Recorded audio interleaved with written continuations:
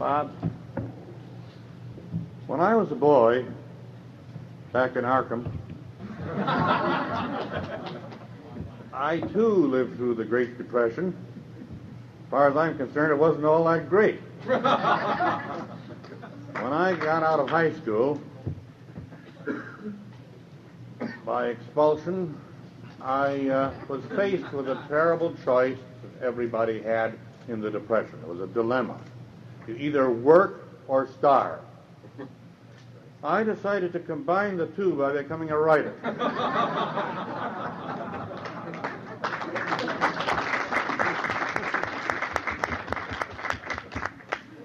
Now it's, I am afraid, a matter of fairly common knowledge that H.P. Lovecraft is the one who was responsible for steering me in that direction. He turned me on and turned me loose. Turned me on and he turned me loose. I have seen the dark universe yawning, where the black planets roll without aim, where they roll in their horror unheeded, without knowledge or luster or name. Nemesis.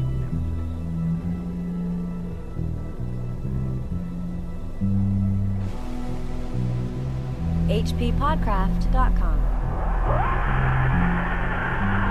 Cautious investigators will hesitate to challenge the common belief that Robert Blake was killed by lightning or by some profound nervous shock derived from an electrical discharge. It is true that the window he faced was unbroken, but nature has shown herself capable of many freakish performances. The expression on his face may easily have arisen from some obscure muscular source unrelated to anything he saw, while the entries in his diary are clearly the result of a fantastic imagination aroused by certain local superstitions and by certain old matters he had uncovered. As for the anomalous conditions at the deserted church on Federal Hill, the shrewd analyst is not slow in attributing them to some charlatanry, conscious or unconscious, with at least some of which Blake was secretly connected. Well, we are here to analyze this story, though I'm not sure how shrewd we are. Yeah. This story is, of course, The Haunter of the Dark. Chris, it's the last story. It is, that we're covering by H.P. Lovecraft, Chad. Here at the H.P. Lovecraft Literary Podcast. At hppodcraft.com. And as you said, I am Chad Pfeiffer. And I'm Chris Lackey. And we heard the epigraph and opening paragraph just now. Those were read by Andrew Lehman. That excerpt from the beginning was actually taken from the recording that was done by the H.P. Lovecraft Literary Podcast of this story, The Haunter in the Dark. Yeah, we released this full reading. It was the first one we produced. It was. It was about this time 2 years ago. Yeah. People are still writing in to say, hey, love that reading, love that Lehman. Yeah, people loved Lehman. I'm one of those people. The reading's really good. It's about an hour long, and it goes through the whole story. So if you haven't had a chance to sit down and read it yet, we would invite you to go to our site. Just a note, by the way, I think most folks know this, but generally when we release these full readings, we'll release them as episodes, then we retire them to the site. So our last two, The Temple and the Hound, those are still available in the feed from iTunes, all that. But they will soon also be retired to the site, so you can find the readings on the left nav of our homepage. Yes. And download them from there. We've got this story, Call of Cthulhu, Cool Air, From Beyond. Cats of Ulthar. Cats of Ulthar, Picture in the House. Those are still there to grab, and we may do more. We'll see, but that's where you get them from. So give it a listen if you haven't read yet. Yeah. And also, at the very top of the show, we heard from Robert Bloch. That was Bob Bloch at the very beginning. I played a sample of him from 1975. He was speaking on a panel at the first World Fantasy Convention. I can link out to the whole recording. It's kind of cool. Yeah, I really want to listen to it. Question they were asked is how they all got started in weird fiction. He's not alive anymore, but virtually we kind of had him on as a guest. It's almost like Tupac. Exactly. It's exactly like Tupac. But anyway, 2 years after doing that reading, we're finally covering the story. Before we get into doing the synopsis and what have you, what about some background? The story is actually a sequel of some kind, right? Yeah, it is a sequel. It's originally, The Shambler from the Stars was a story written by Robert Bloch, who was a friend of Lovecraft's at the time. The protagonist of the story was never named, but it seemed pretty apparent that it was H.P. Lovecraft. In The Shambler from the Stars. Exactly, yeah. And he dies at the end of it. Right. It was published in Weird Tales in September in 1935, and a reader, B.M. Reynolds, praised it, suggested that Lovecraft should respond to it in some way. Lovecraft was riding high on the sale of both At the Mountains of Madness and The Shadow Out of Time. So he kind of was crazy with money and, going out and getting hookers and blowing all that stuff. I don't think that was what he was doing. No? But he was in a good mood. He was in a good mood and Yeah. said, hey, yeah, you know what? This will be fun. And so it's just kind of to engage in some literary tennis, I guess, in a way. He wrote this story to kind of send it back over to Block. That's great because I think he was probably doing a little bit of self-parody Yeah, definitely. in this story. But I love the story. I think it's actually kind of creepy and scary. And I'm glad that he was pulling in. I mean, if this is the last story we're going to cover, I mean, he pulls in everything. He's got all the books. We'll get into it, but it's got the books, the monsters, the atmosphere, the crazy townspeople, the rainstorm, lightning strike, the guy that's doing ghoulish paintings. And I mean, everything is that Lovecraft ever had, he throws into the story. So it's a great way to conclude. Yeah. And he was already friends with Robert Bloch. Yeah.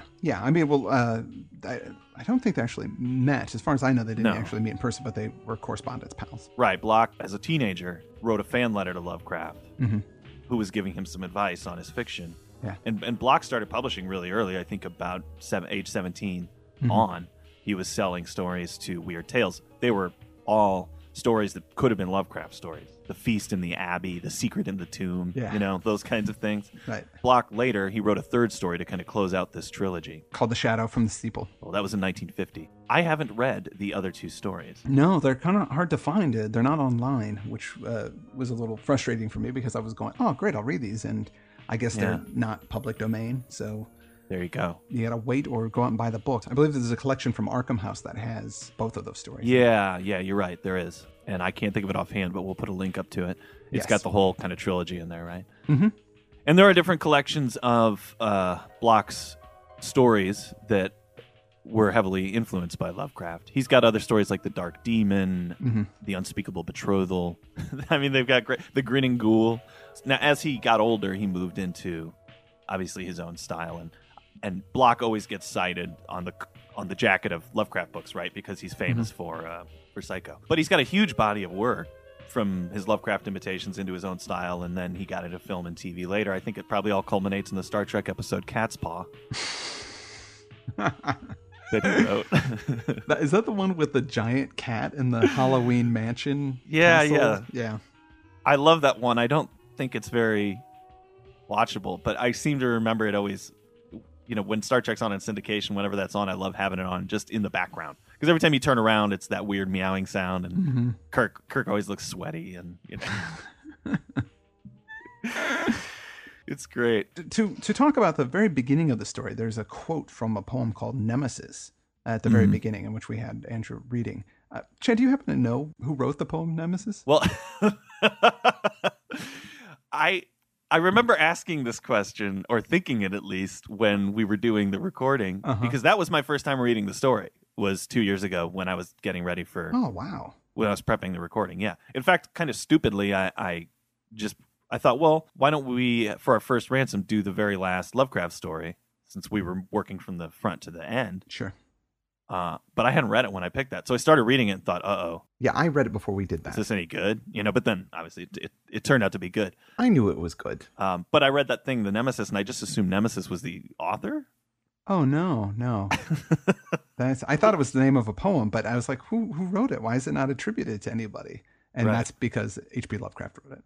It's from a Lovecraft poem. Yeah, one that he wrote a long time ago. I think it was in 1917, so he was pretty young. But isn't that kind of tacky to quote one of your own works like at the beginning of a story? Is it? Well, I mean, I guess since he didn't attribute it to anybody, I just thought Nemesis was some, I don't know what I thought. Like, it's like, is it just some evil demon living in outer space who writes poems, and Lovecraft happened to? Yeah, exactly. It's a Marvel villain. I just thought that he made it up. Oh, the poem? We did make it up. Well, no, I mean, I thought he even kind of maybe made it up for the... Yeah, you're right. But I thought he kind of made it up for the story even. Maybe this ties into your suggestion that this might be a self-parody. Yes, exactly. He quotes himself in the beginning of it. And he quotes a much younger Lovecraft when he does so. Yeah, that's true. Yeah. There's a playfulness to the whole story. I don't think he can help himself, though. He eventually settles into the tone, and I think that later when we talk about the church and the exploration of it and these kind of things, it's really successfully scary. Yeah. No. In fact, more so than anything we've read for a long time from him. It's kind of really, I mean, when we get to the end, we'll talk about it, but it's pretty epic. I mean, it affects a whole town. And it also, it's a weird tale. A lot of it is mood. Mm-hmm. You don't see things. If you did see them, they might seem silly. Yeah. But a lot of it is just feeling and a sense of doom. Something is slowly creeping towards Robert Blake. And we know that from our opening. Why don't we get into the story? We know that from the opening that we heard that Robert Blake is dead. Yeah. Before we even start reading the story. And the story's in the third person, somewhat uncommon for Lovecraft as well. But he does really good with it. He's dead, and he's got this horrible expression on his face that he died with. And they're saying he was struck by lightning somehow, though there's no evidence that... I mean, the window isn't broken. No. To his apartment. Yeah. His diaries are full of crazy things. And something happened up on Federal Hill that he's connected to, but the voice of the story is saying probably there's some kind of charlatanry at work. Mm-hmm. Somebody's playing a prank of some kind. Exactly. Now, this guy Blake, he is a painter and a writer, and he's come to Providence from Milwaukee. And he's been there before. When he was there before, he visited some guy who died in a fire, who was also into the occult. Now, I think that might be a reference to Shambler in the Stars, but I'm not sure. I'm fairly sure that the Lovecraft character is the one who died amid, right, who ended in Death and Flame or whatever. Death and Flame, yeah, exactly. Yeah. And this is him coming back from Milwaukee, coming back to Providence again, and he's going to do some writing, and he does. He gets a lot of writing done, and it polishes off a bunch of stories when he's there. Yeah, in fact, but he keeps a diary while he's there, and it hints in the beginning that there are a number of people after his death who believe that what's written about in his diary is all true. Not everybody thinks that it's charlatanry, and that some of the things he writes about are real. And it makes quick references to a couple of things that make no sense at this point, but will make sense later. He says the Starry Wisdom sect, disappearance of a reporter named Edwin Lillibridge, the church itself, the church record, plus obviously he looked all kinds of scared when they found his body. Right. But one of these believers threw something into the bay, a curiously angled stone, and its strangely adorned metal box, which were in the church. And this believer says he rid the world of something too dangerous to rest upon it. So we just get he teases out those little facts. It's a cool setup. He says, it's up to the reader to judge whether this was a hoax or real, but I can present the facts in the case. It's almost like a testimony sort of thing. Yeah. As you say, he came to Providence in the winter, moved to the spot near Brown University. Right. Sounds like a nice spot. He's got quite a view, right? The view that he describes is actually, this is where Lovecraft lived at the time. Oh, no kidding, really? In College Street, yeah, right on. That was his address. So when he's describing this, he's describing it from his window and his view of the town. And he could actually see that church, which they talk about later, which was based on a St. John's Catholic church, which was on Atwell Avenue. But that was torn down in 1992, so you can't see it anymore. Oh, thank goodness. But what was interesting about it is that it was actually hit by lightning in June of 1935. Really? And yeah, Lovecraft used that kind of as his jumping off point, that the lightning hitting that. He wasn't there when it happened. He was visiting Barlow in Florida. But when he came back, it was part of his view from his window. So he thought, hey, I'm going to kind of write a story around that. And that was on Federal Hill? Yeah. Mm-hmm. What were the story? You said he was writing some stories? Oh, right. The stories which I think are pretty funny. The stories that Blake wrote were called, and they were super successful. They did very well. He sold them and people loved them. And they were called The Burrower from Beneath, The Stairs in the Crypt, Shaggy, In the Vale of Nath, The Feaster from the Stars.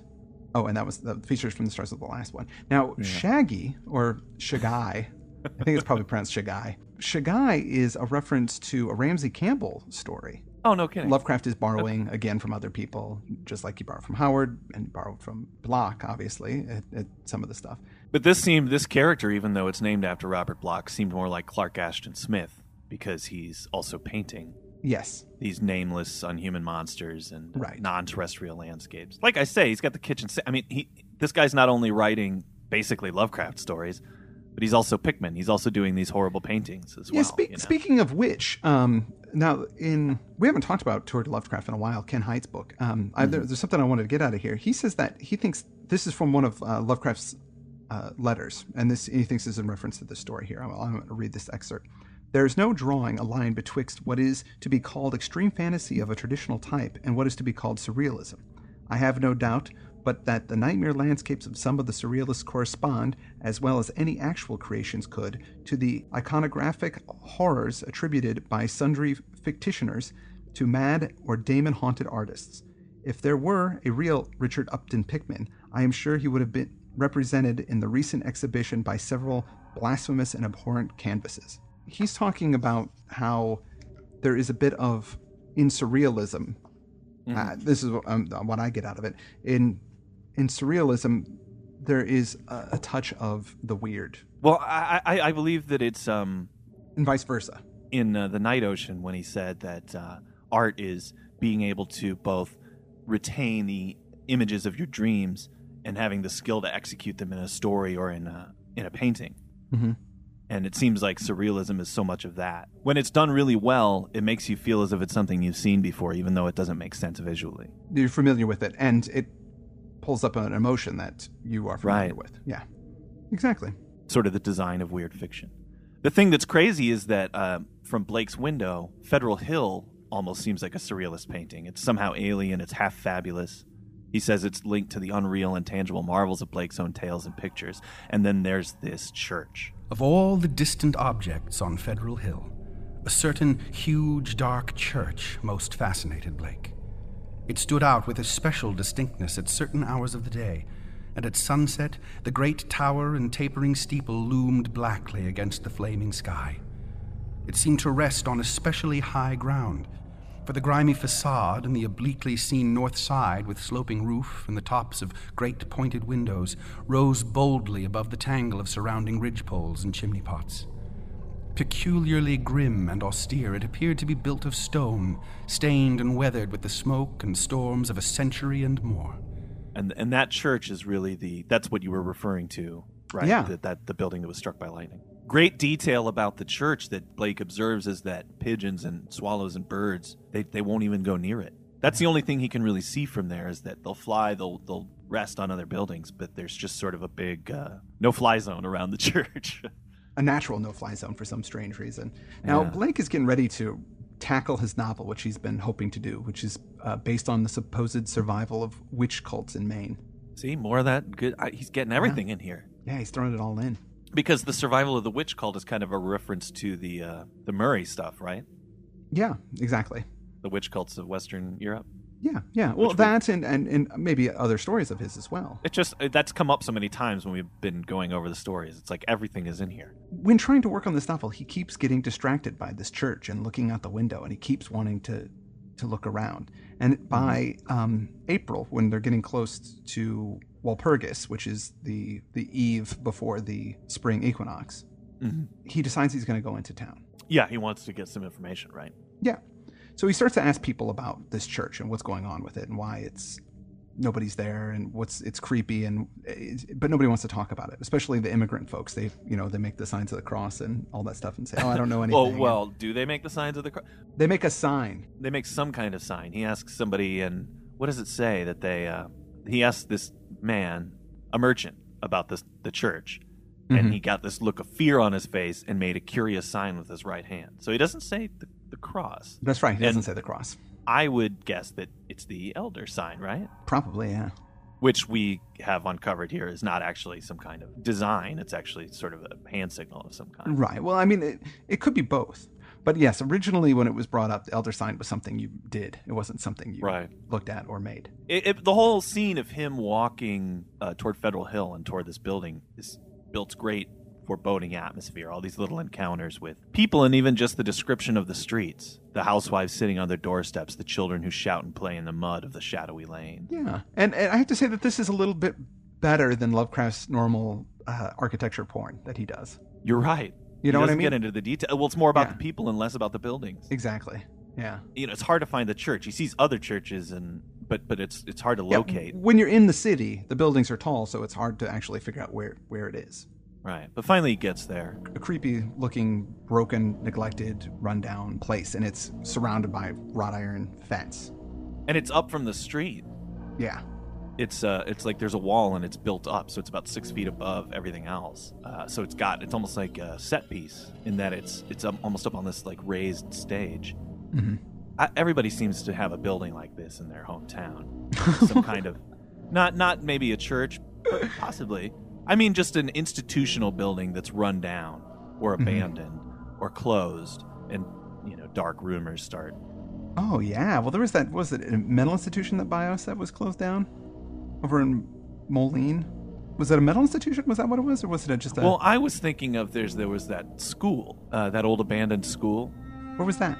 That was in East Moline. It was like, and that was raised up from the street. It was like it was up a hill. It was all overgrown. Honestly, I think that it was just had asbestos in it, and they couldn't do anything with the property. But everybody said that a kid went up there and hung himself. Oh, right. You remember that? Yes, I do remember that. I was getting that confused with the mental institution. We went up there. There were a bunch of wild dogs up there, and I was walking with Josh, and he was we go up the path, and it was really creepy. I mean, it was really overgrown. You go up the path to the school, and then boom, there it is in the moonlight, kind of just separated from everything and quiet, and you can see the windows that lead down into the basement, and everything's locked up. And he's in the middle of saying to me, there are some wild dogs out here, so if you hear them, don't do anything. You don't want to attract their attention. And while he's saying this to me, suddenly we heard whoop, whoop, whoop, and he was gone so fast.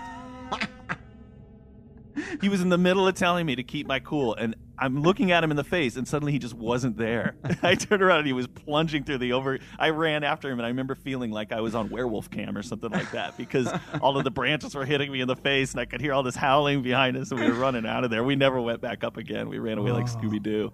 No, I was definitely not there for that. What was the mental institution, though? When you were leaving East Moline and going into Moline, there was like a butcher across the way that had like a fake cow out front. Yep, okay, now you go back behind that Hardee's on that road, and up that road there was I thought that was... We're talking about the same place. Oh, okay. So it wasn't an institution, it was a school. It was an old school, but it could have been used for any kind of other... Yeah, I've been there. Well, see, that's Moline. That's not East Moline. Oh, okay. All right. And I did go there once, but it was during the day. I wasn't brave enough to go at night. Was it scary? Yeah, not really. I mean, I was more okay. scared of getting caught than I was scared of any monsters or wild dogs or anything like that. Well, Blake here wisely, before he gets caught, decides to go ahead and talk to a cop first, right? When he finally sees the church. Yes. Yeah, he decides he's going to talk to a stereotypical Irish police officer. One thing that I thought was funny when he sees the church, that it survived really well despite being overgrown, that none of the windows are broken. In view of the known habits of small boys the world over, this is a surprise. So that was a really funny... I mean, it's a funny line. It is. It's pretty good. But he talks to the policeman, and he's this great, wholesome Irishman. Yeah.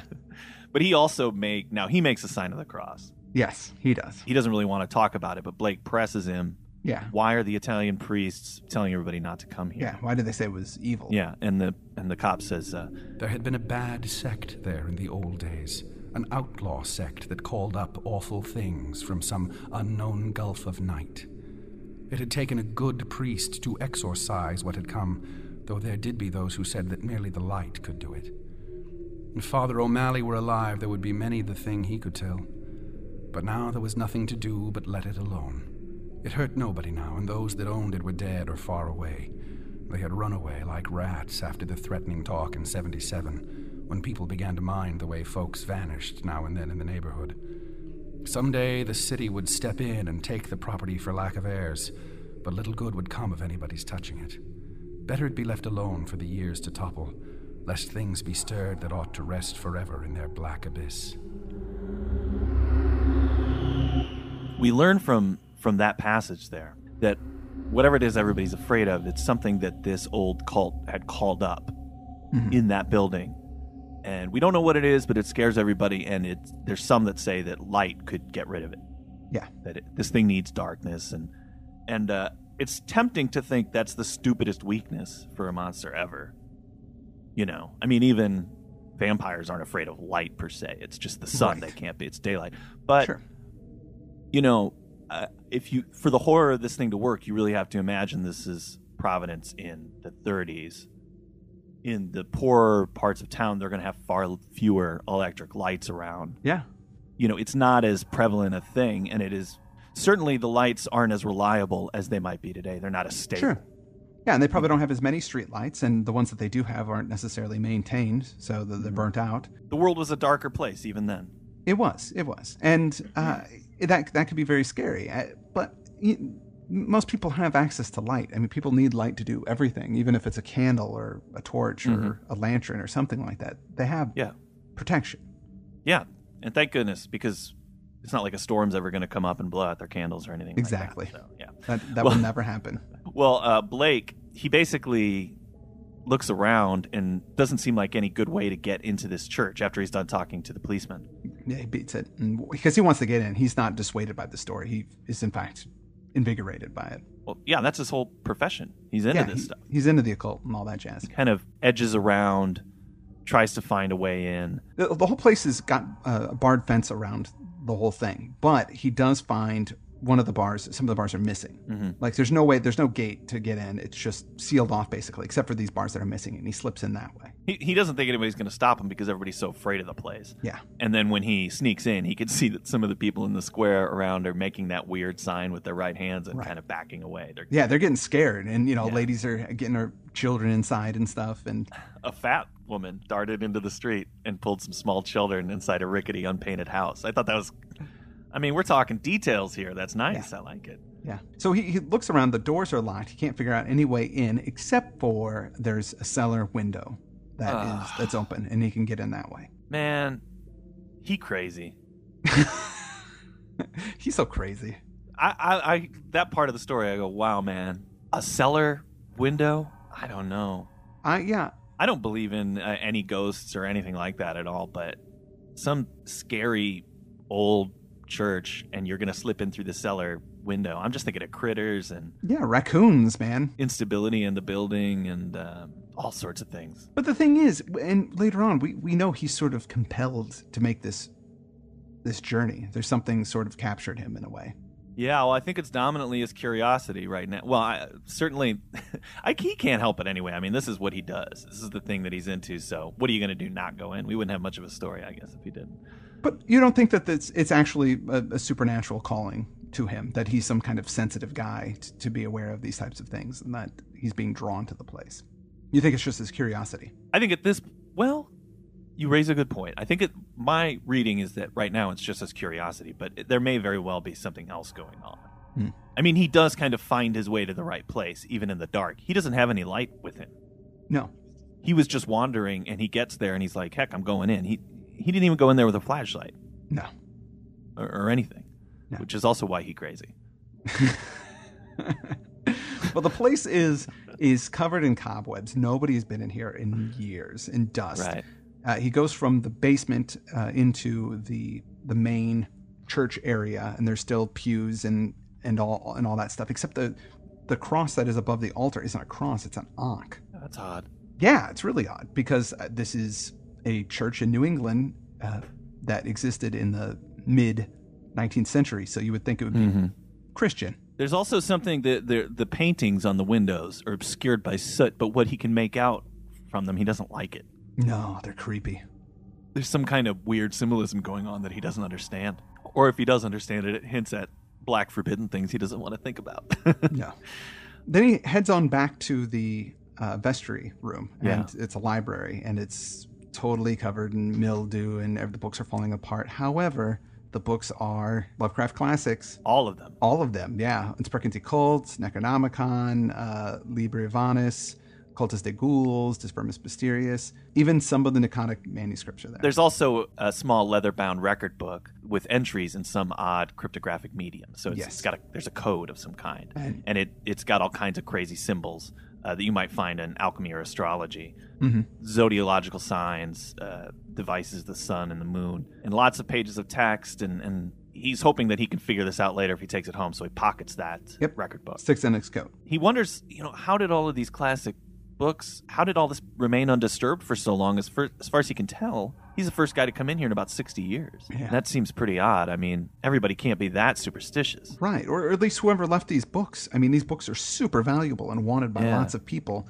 Why did nobody come in here to try and get them? Well, now he's explored the entire ground floor. He decides to head up to that tower that he's been able to see from his apartment. Finds a door and a staircase that lead up there, and starts climbing. And every once in a while, he'll pass a window as he climbs, and it kind of looks dizzily out over the city. He keeps expecting to find a bell of some kind or a rope for a bell. He doesn't. When he gets to the top of the stairs, there's that tower chamber. There's no chimes in it or anything like that. It's almost like it's been modded up for something else completely different. Yeah. It's a 15-foot square room. And in there, the center of it, there is a 4-foot tall, 2-foot diameter dais. And on top of it is a metal box. Now, there's hieroglyphics all over this pillar that the box is standing on. But there's also 7 Gothic chairs sat around the walls. facing this pillar. And then there's also portraits on the walls as well, but they look like the heads from Easter Island. And there's a ladder in the wall Yes. in the corner that can go up to the trapdoor of the steeple. But the focal point of this whole room is this box. As Blake grew accustomed to the feeble light, he noticed odd bas-reliefs on the strange open box of yellowish metal. Approaching, he tried to clear the dust away with his hands and handkerchief, and saw that the figurines were of a monstrous and utterly alien kind, depicting entities which, though seemingly alive, resembled no known life form ever evolved on this planet. The 4-inch seeming sphere turned out to be a nearly black, red-striated polyhedron with many irregular flat surfaces. Either a very remarkable crystal of some sort, or an artificial object of carved and highly polished mineral matter. It did not touch the bottom of the box, but was held suspended by means of a metal band around its center, with 7 queerly designed supports extending horizontally to angles of the box's inner wall near the top. This stone, once exposed, exerted upon Blake an almost alarming fascination. He could scarcely tear his eyes from it, and as he looked at its glistening surfaces, he almost fancied it was transparent, with half-formed worlds of wonder within. Into his mind floated pictures of alien orbs with great stone towers, and other orbs with Titan mountains and no mark of life, and still remoter spaces where only a stirring in vague blacknesses told of the presence of consciousness and will.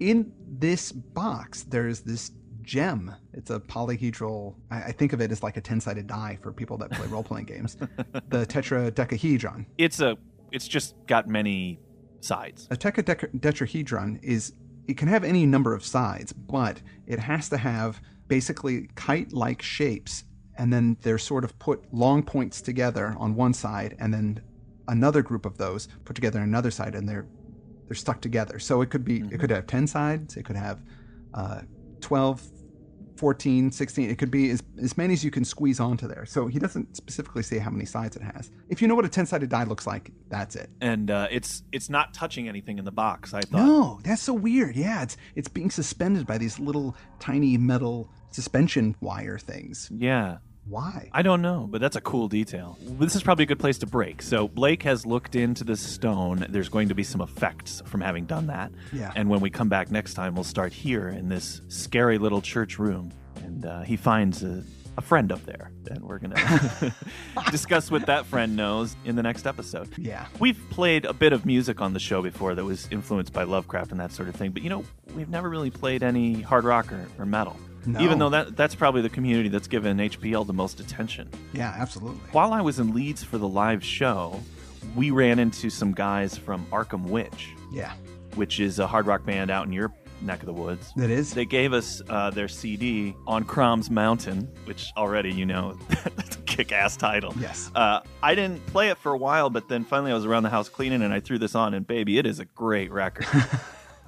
I love it. So I just wanted to go out. We can do our outro, but I just wanted to play one of the tracks on the way out today. Yes. And I decided I'd play the one that's the most overtly Lovecraftian. It's called The Lord of Roulier, and it's about Cthulhu. Yeah. And it rocks. So thanks.